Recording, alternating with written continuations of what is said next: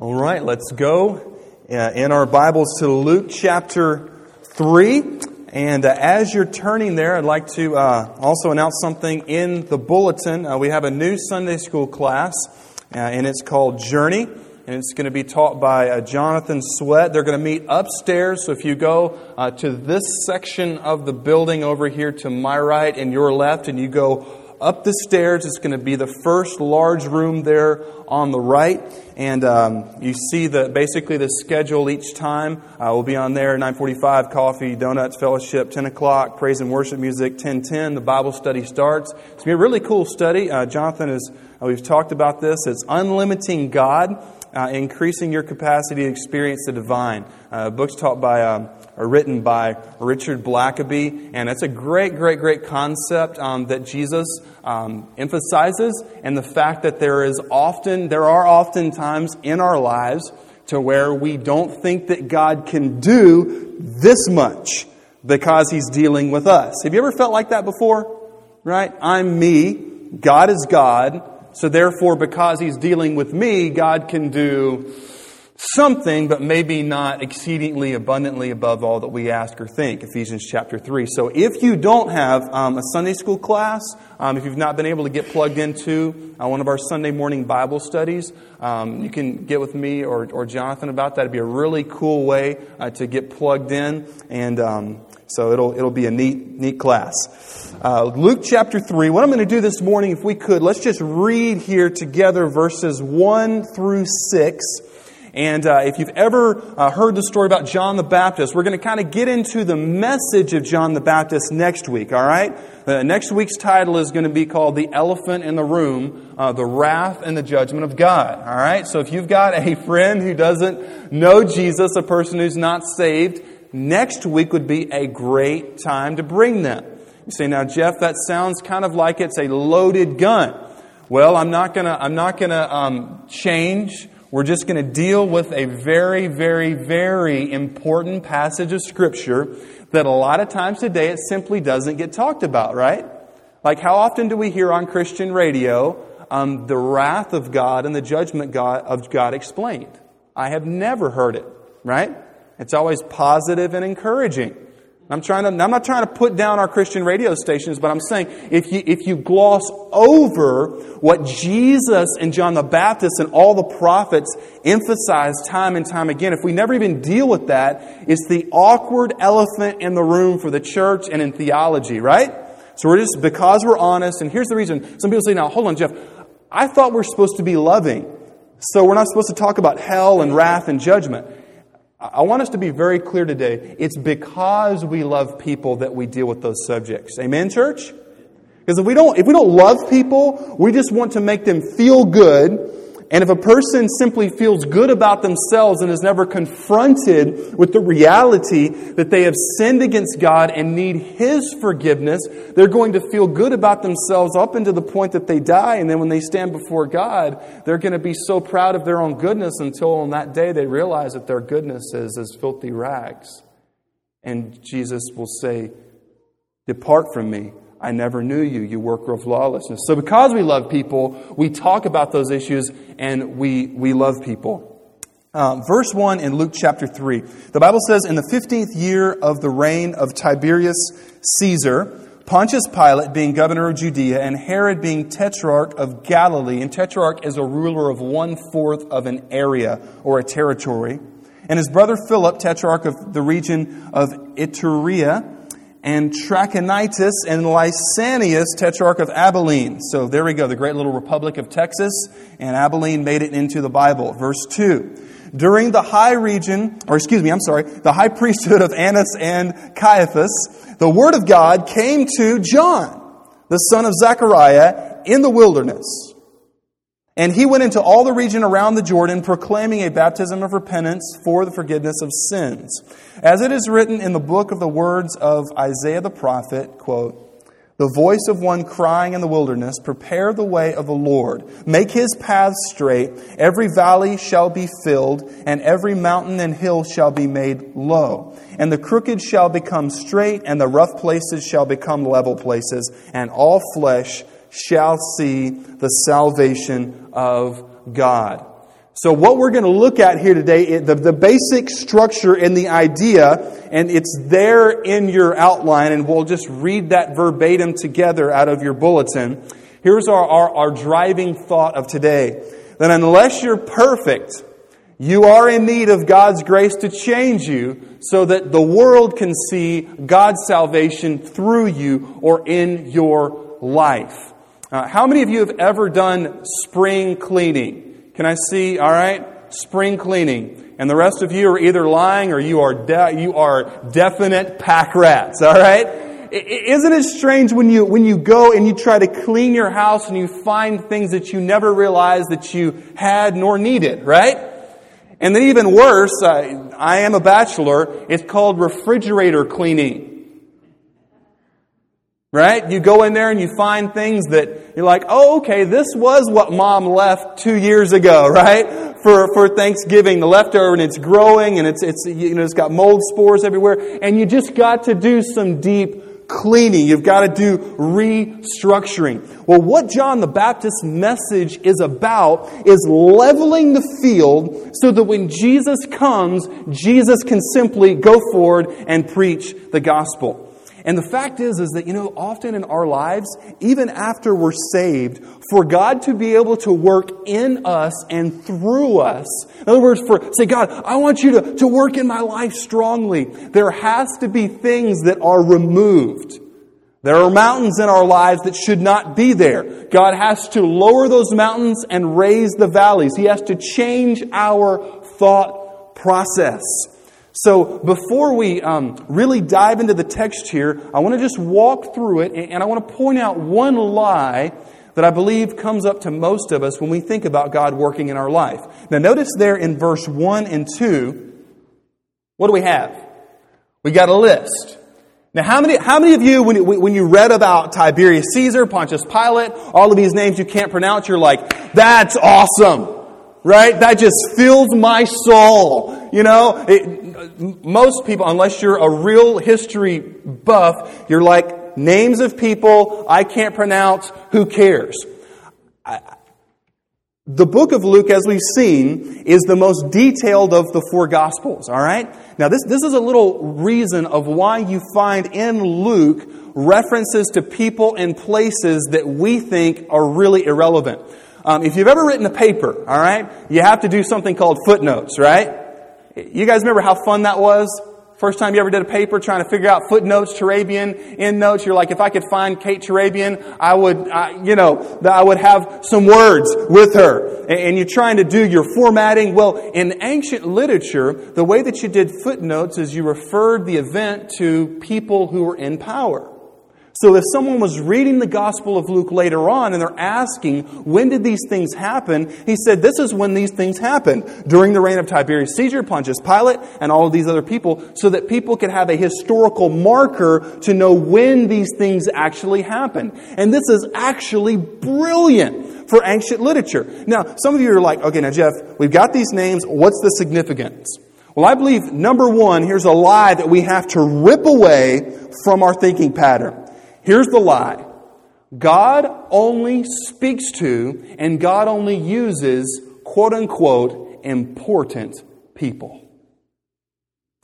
I remember growing up and my mom, she was teaching us about history and there was the division between in Britain, the royalty and the common people. And then here in the U.S., we have celebrities, we have people who are in politics, and then there are the common people. And I said, Mom, are we common people? And she said, yeah, we're, And I was like, whoa, I'm a common people. Like it just kind of hit like in my little child mind that even though I was the master of my Lego set, I was not king of the world yet. I was a common person, right? Do you ever remember, now I don't know, this is a Baptist church, so maybe it hasn't happened to everybody, but do you remember that time that it happened to you, whether a kid or maybe in your 20s or 30s, 40s, and it kind of hit like, you're not in control of the world? Some of you guys like, you need to tell my husband or wife that, it just kind of hits to where you're like, I have a certain level of influence. Now, in one sense, realizing our mortality and who we are can be very beneficial because it leads us to the throne of God saying, you know what, Lord, here I am and here is who I am and I need you in my life. I need you. But it can also be used by Satan to say, well, because you're not in the Bible, because you weren't born then, or because you're not a preacher, because you didn't study theology, or because you didn't go over into the deepest jungles of Africa and you were there paddling along with your friends, dodging poison darts, that God can't use you.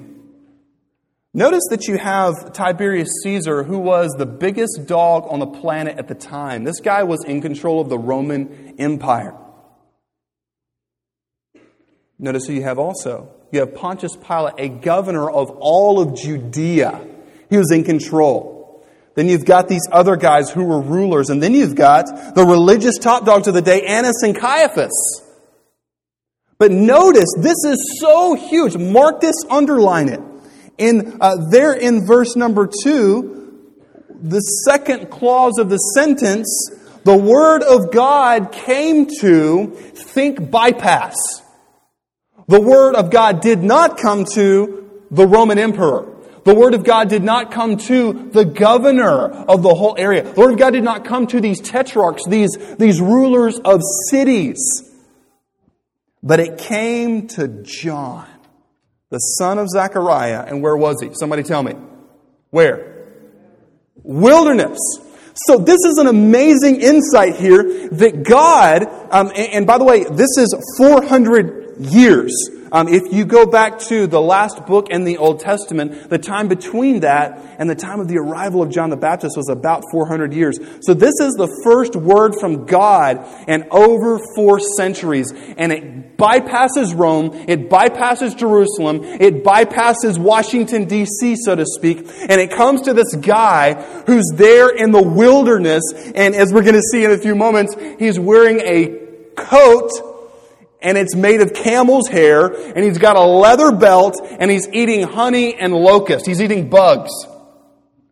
Now, somebody tell me the significance of the fact that God would bypass every person on the who's who list of first century planet Earth, and the Word of Almighty God came to an otherwise unknown guy in the middle of the desert. And it is through this man named John that God chose to humbly lay out the playing field for Jesus to come.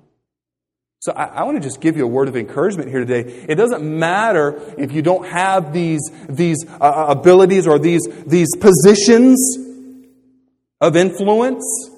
In fact, if we looked back at most of Christian history, God worked through the lower areas of society. I mean, you had people who were slaves getting saved. And then from that, the gospel going through the families and to whom they were enslaved. So man, it is an amazing thing that God chooses. Are y'all okay this morning? Are you awake? It is an amazing thing that God chooses to, as Paul says, use the humble things of the world to shame the wise. I've known some people, and they've been very honest. They say, Jeff, I've always struggled with reading. One guy is like, man, I read something. I read a line. I read 2 or 3 lines, and I forget what I just read. I don't even know what, I go back and try to read it. There are some people who say, I've had difficulty in school. So what happens when they get saved and they begin to follow Jesus? They pick up their Bible, and guess what they think of? Book. What did they want to do with all the other books in school? Burn them and bite them.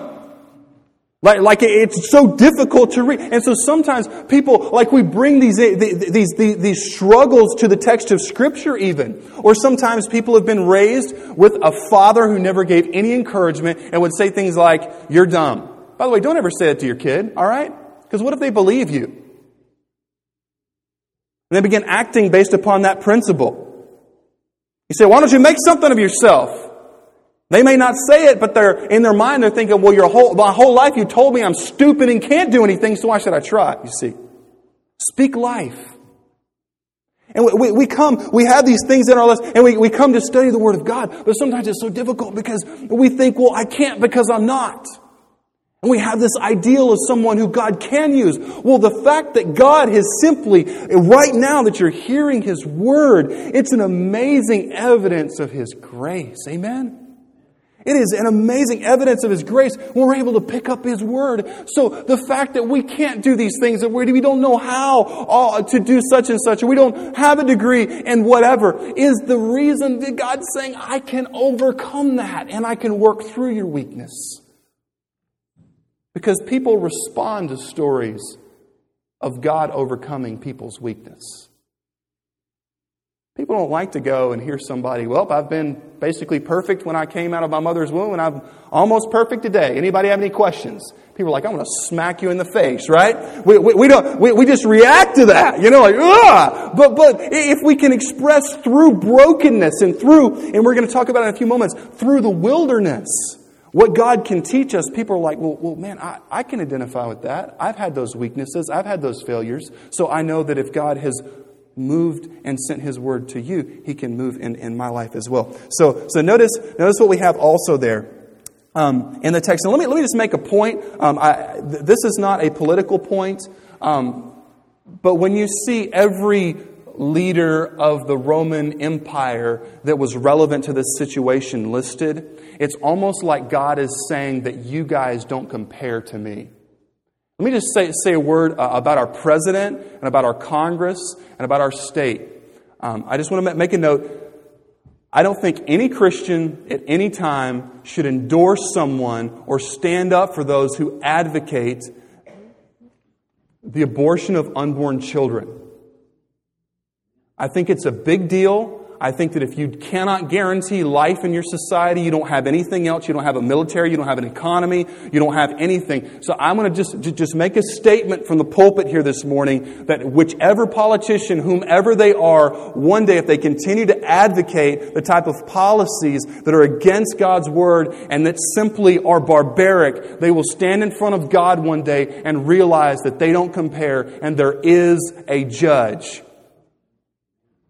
And I think it's up to us to simply support and cry out, Proverbs chapter 24, to help those who have no voice. Amen, church? And that's a hard issue.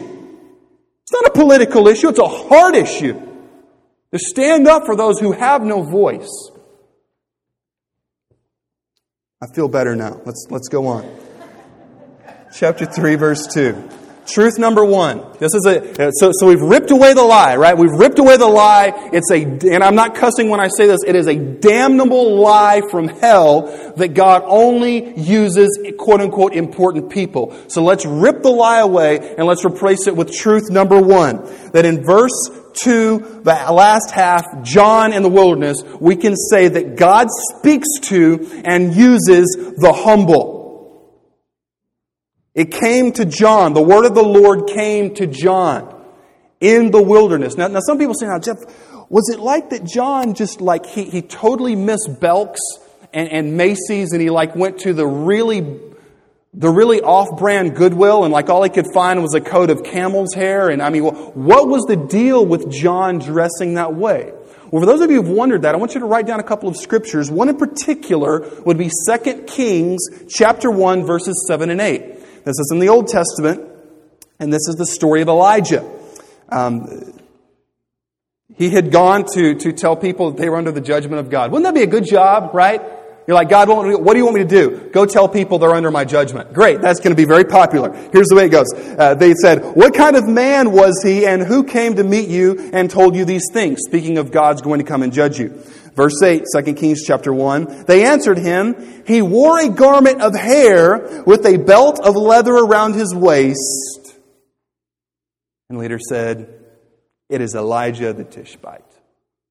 Elijah was the old-fashioned biblical, not the crazy one, right? But the wild hair singing 5,000 verses of Just As I Am, using psychological manipulation to get people walk down the aisle, right? But like the real deal, like legit hellfire and brimstone, I'm going to stand all on my own. The guy, can you imagine this in the Old Testament? Like you're Elijah, God says, I want you to stand up for me. You've got 400 prophets of Baal That's what I thought when I first studied it. Baal. That's a name of an Old Testament deity. But these dudes were psycho. This was a pagan religion that they would begin to cut themselves and to chant and to bleed. It was disgusting. It was freakish. Well, he was the only prophet left who would stand up. So he goes and he's like, guys, y'all are serving a false God. The God of the Bible is real. God shows up. I mean, this guy had courage, man. Absolute and total courage. But he was a messenger of God's judgment. So these being Jewish people in the first century, when they went out to first hear John the Baptist preach, and they saw what he wore, it was like, this bro means business. You know, there's certain things that you can wear that says, I mean business, right? Like when you see a SWAT team person, and they come out of the truck and they've got their M4s, and you're like, I don't think they're here to play patty cake, right? They're here to do business. Okay? When they saw him, it was just a visual reminder that judgment is coming. Truth number 2, in addition to truth number 1, God speaks to and uses the humble. Number 2, God speaks in difficult places. Where was he? The wilderness. This is not a wilderness lodge. It was like find a rock and see if you can place it under your head to sleep at night wilderness. Wilderness like there are creepy crawlies. Wilderness. Wilderness like people don't go there for vacation. Wilderness. And yet God sent His Word. To write down the statement from A.W. Tozer. He said, before God can use a man greatly, He must wound him deeply. Read that again. A.W. Tozer said, before God can use a man greatly, He must wound him deeply. You know, often Christians go through the dark night of the soul. They go through those times that David in Psalm 23 said it was the valley of the shadow of death. Have you ever been there? A time to where it almost seems like if it were possible, God had forsaken you. You say, God, it seems like everything is falling apart. I'm alone. I'm in the wilderness. I want to encourage you today that the word of the Lord came to John. And this word that John preached actually was the leveling the field for when Jesus came. And I believe that often when we go through times in the wilderness, those are some of the most fruitful times in our Christian life. And number 3, when God's word soaks into your heart, you cannot remain silent. Amen, church? When God's word soaks in, like when you hear from God. Now, I'm not saying it has to be audible or something like that, or you know, you come in and you see handwriting on the wall, but when God simply speaks to your heart, and He tells you something like, you need to forgive that person, or you need to get saved, or you need to just follow me. Man, it's like He begins to change you. It's kind of like, let's use gossip as an illustration, all right? Okay? You know, sometimes, for some of us, when you hear something, gossip, for some folks, it's hard to hold it in. Is it not?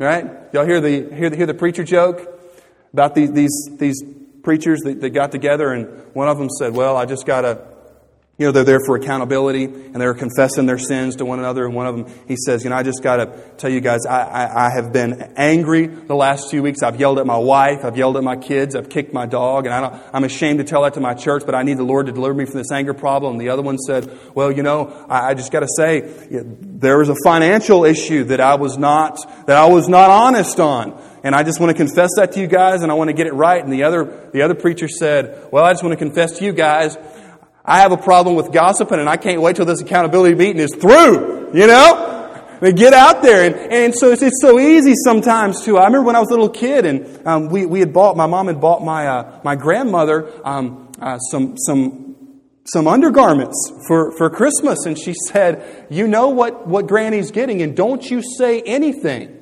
And I remember, I don't know why it was such a pressing need upon my heart. You remember that as a little kid? Certain things just gripped you, right? And the power of God. You felt compelled to share with the world. And we were there, and it was Christmas Eve in Fort Worth, and I was just a little kid, and it was just, I still remember this. This is not a preacher story.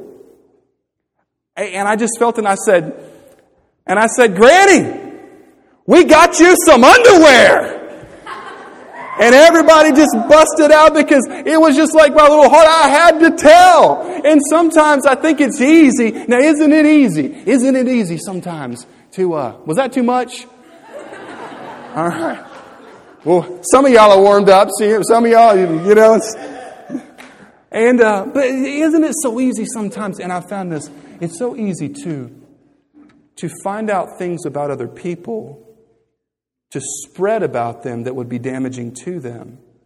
But sometimes when we hear from the Lord, it's like we have to do everything, or the Lord has to do everything but move the heavens and the earth to get us to tell it. Why is that? I think that, man, when we fall in love with Jesus Christ and His Word comes to us, it should be like on steroids when we have something to share. Let me give you a text of Scripture. Write this down. This is a great verse to memorize on. Jeremiah chapter 20, verse 9 in the Old Testament. This is the prophet Jeremiah, who, if you've gone through difficulties in your life, study the life of Jeremiah. It's called the weeping prophet. He says, if I say, I will not mention Him, speaking of God, or speak any more in His name, there is in my heart as it were a burning fire shut up in my bones, and I am weary with holding it in, and I cannot. Isn't that a good word? It says, man, when Jesus so gets a hold of my life, it's like, we've used this before, right? It's not that I have to go to church, but praise God, I get to. Amen? Like, man, I get to go and hear the Word. And it's not that I just go hear it. But, man, in my daily life and when I'm driving down the road, I get to pray to God. Now, right here, some of you are thinking, why is that not the reality in my life? Notice what the text says in verse number 4. When the voice begins to cry in the wilderness, this is very interesting. Prepare the ways of the Lord, make His paths straight. Now, notice verse 5. Every valley shall be filled, and every mountain and hill shall be made low. What this is referring to is that the mountains were things that people valued that should not be valued, and the valleys were things that people despised but should be valued. So when Jesus comes, it's like this. The things that I used to think are important are lowered in importance, and the things that I used to reject as even being fun, now I get my joy from. So it's level. It's as it should be.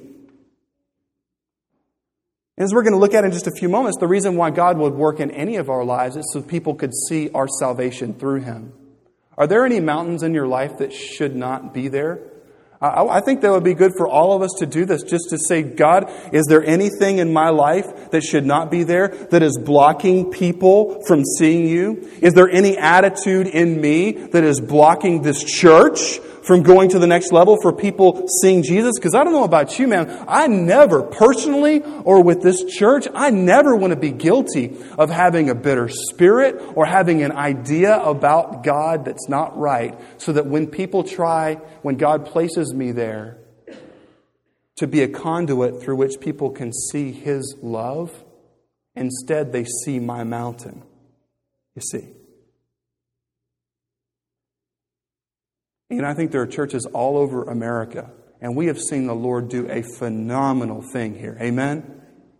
This is the only church I've ever been a part of. Like, we're going to get the chairs and recarpet, or actually put carpet down and recarpet the kids in the student area. It's the only church I've ever been to where I was told by the leadership that if we need something, if the church needs something and the need is explained of what it's for, and it's for the good of the church and for the glory of God, the money has always come in. Do you know how rare that is? Like, seriously, especially if you've gone here for a long time, do you know how absolutely rare that is? You know what I think that demonstrates? It's a desire to say, Lord, what do You want? And if that's what You want, if that's what You desire from us, we'll do it. Now, that's pretty simple, right? You guys all got that? We're all on the same page, right? It's like the attitude to say, Lord, what do You want? When we hear that, and we'll obey. That's pretty simple, isn't it? But isn't that basically what life is all about? God speaking to us and us simply obeying Him. He's a good God. He's not going to lead us into harm's way. He's not going to make our life lame. In fact, He's going to absolutely change it. Let me say a word about baptism there in verse number 3. We have some people who say that baptism is necessary for salvation. This is one of the texts that is twisted to mean that. Verse number 3. And he went into the region around Jordan proclaiming a baptism of repentance for the forgiveness of sins. This is also in Acts chapter 2, verse 38, the same phrase, for the forgiveness of sins. In the Greek, you can translate this as a purpose, right? In other words, you get baptized for the purpose of your sins being for being forgiven. Or, and this is not even dealing with all of the passages in the New Testament that say that salvation is through faith in Jesus. Or, this word for can be translated kind of like a result. In other words, I repent of my sins, and the result of me repenting of my sins is I show it by being baptized. We're going to see next week, how John was not saying that getting baptized saves you, because the people ask him over in verse number 10, what shall we do? And he begins to tell them ways in which to show their repentance. So the Bible's not saying that if you get baptized, you have repented. I want you to think long and hard. Our folks who've been baptized, no matter how long it's been ago, when you got baptized, were you baptized with a repentant heart? Or was your repentance and salvation after the baptism? If you got saved after you were supposedly baptized, then biblically, you need to be baptized for real. Or some people say baptized again.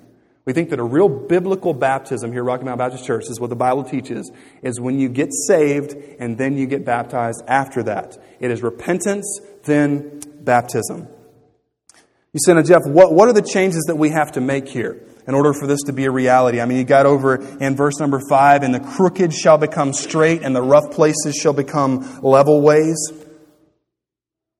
Speaking of God removing mindsets that should not be there, when I was in seminary, I had the opportunity to go preach at a First Baptist church for their youth ministry. They had a really good youth ministry that they did, and it was on a Wednesday night. So I went there, and I don't think that this has happened to me before, but it was like the Holy Spirit spoke to me, and we were there, and they were preparing the music beforehand, and I know I had to preach in about 30 minutes or so. But when we had pulled in, there was a guy weed eating his yard right across the street from the church. Okay. And it was one of those, like, he wasn't going to be able to get changed in time to come to church. So the Lord gave me a very strong sense and said, I want you to go to that guy and share the gospel. I was like, Lord, I got to preach here in like 30 minutes. I'm getting ready to share the gospel. But God says, I want you to go. And this guy's name was Mark. And I was like, I don't really know how to swing this, Lord. I'm just going to try to be obedient. This is kind of awkward and strange in a way.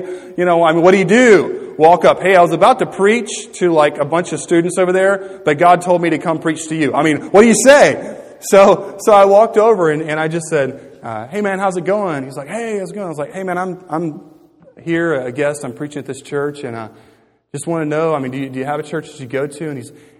And I have never seen a guy, he basically did this. He looked down at the ground. He says, no, man, I've been living here for a couple of years, and I know I should get over there to go to church, but I just hadn't, and I need to bring my wife and my kids. I said, well, has anybody from the church come and talk to you? He said, no, but I should just really go over.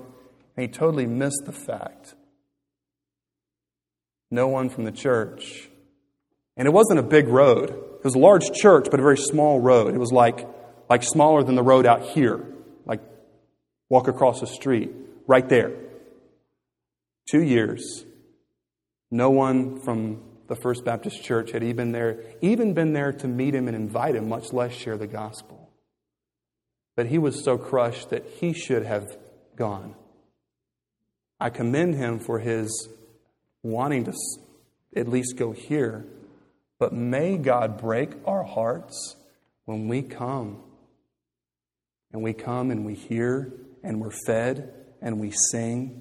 And we have our friends who we sit by, and we go to our Bible study classes and study the Word of God, which says, may I remind you, the book of James, to not simply be a hearer of the Word, but a doer. And let me make a very strong statement here. If our Bible studies and our preaching and our whole church simply is the intake of information, but never the application of it, then what we're doing each week is we are reaping judgment upon ourselves.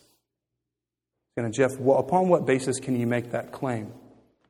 The more that we understand about God and the more that we never actually act on it, the more we are accountable to God, and also even more so, the blood of people in Franklin County is on our hands. Now, this is a hard issue. I'm going to challenge you in these next few months that if you've not met your neighbors, go meet them. Have them over to your house. This is a heart change. Amen, church? It's pretty tense in here. Now, some of you say, I've lived here a long time. Still go. It may be awkward, but do it. For the glory of God, for the salvation of people, for children who need to come and hear the Word of God, for kids whose dads need to be saved, for families that need to be brought back together, for marriages that are on the rocks, for the glory of God. May He so break us. May He, verse number 5, may the valley be filled and may the mountain be lowered. May He so clean us out and recreate in us a heart that is missional by default, to where that becomes natural for us. And when we begin to do that, it will not become program-driven or pastor-driven or deacon or elder-driven, but it will become something from your heart. And it very well could be some of those of you who work in other places, Roanoke, wherever. When you are the light of Jesus Christ over there, someone sees your light and they go and they get saved and involved in another church over there. But if it's somebody here in Franklin County, I strongly believe, even if they're from a good ways away, we've got Salemites and Feramites and folks who drive a long way. What else do we have? We've got Martinsville-ites, folks who drive a good distance. And I want to just give you a word from your pastor. I think that if you care enough about somebody to invite them to hear the Word of God, to love them, to invite them to your Sunday school class, I think they need to come to your church because you're the one who gave a rip about their soul. Amen? I believe that. I don't think they should go to a church that doesn't care. All right, so what's the application here? Very succinctly, necessary changes so that people can see God through me. Number 1 in verses 4 and 5, to replace the man-made obstacles with the supremacy of Jesus' words. Number 2, to replace pride with humility. I want to read to you from Isaiah chapter 57 in verse 15. This is an amazing text. I would encourage you to write it down. For thus says the one who is high and lifted up, who inhabits eternity, whose name is holy. Check this out. This is God speaking, all right? I dwell in the high and holy place, and also with him who is of a contrite and lowly spirit, to revive the spirit of the lowly, and to revive the heart of the contrite. You know, often we have mountains in our lives that we value. The same thing in the first century, right? What did the Jews value, right? They valued ritual, didn't they? They valued a ritual that happened week after week, day after day, that was detached from the heart, and they devalued passionate devotion and worship. And I pray that it's in our hearts that we value what God values. I pray that we value people. And I think that I've seen this here at this church so far. That we value people and their salvation far more than a mountain that we may have clung to for a long time. See, Jeff, what's the purpose of God changing us? A.T. Robertson said, the idea that every obstruction shall be removed so as to reveal to the whole world the salvation of God. And it's such a freeing thing that when God comes and He takes those mountains that we have had for so many years that have obstructed us to God and people from seeing God through us and in us. And He raises up those humble things in that valley. You say, now Jeff, does this mean that God's going to call me to go overseas? Maybe. May just be that God wants you to talk to your neighbors. Let's bow our heads.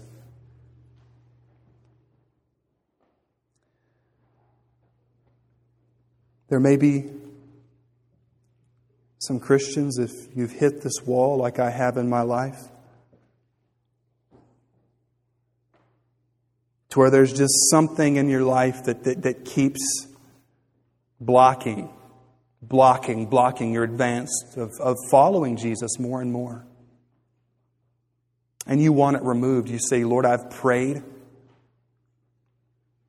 I want it gone. Today, just from your heart, say, God, I want this mountain gone. Lord, I know that there are things that are low priorities, there are valleys in my life that need to be raised. God, I'm asking you to give me the strength to do what I need to do. And Lord, would you just make me into what I need to be? Christian, if that's you, just ask the Lord, say, God, would you just create in me a clean heart? Psalm 51. Say, God, would you just revive me? Would you make me new? And if you're here and you have never given your life to Jesus, you've never been born again, you've never been saved, just right now, give your life to Jesus. Say, save my soul, Lord Jesus. Ask Him, say, Jesus, I give it to you. Please take me and save me.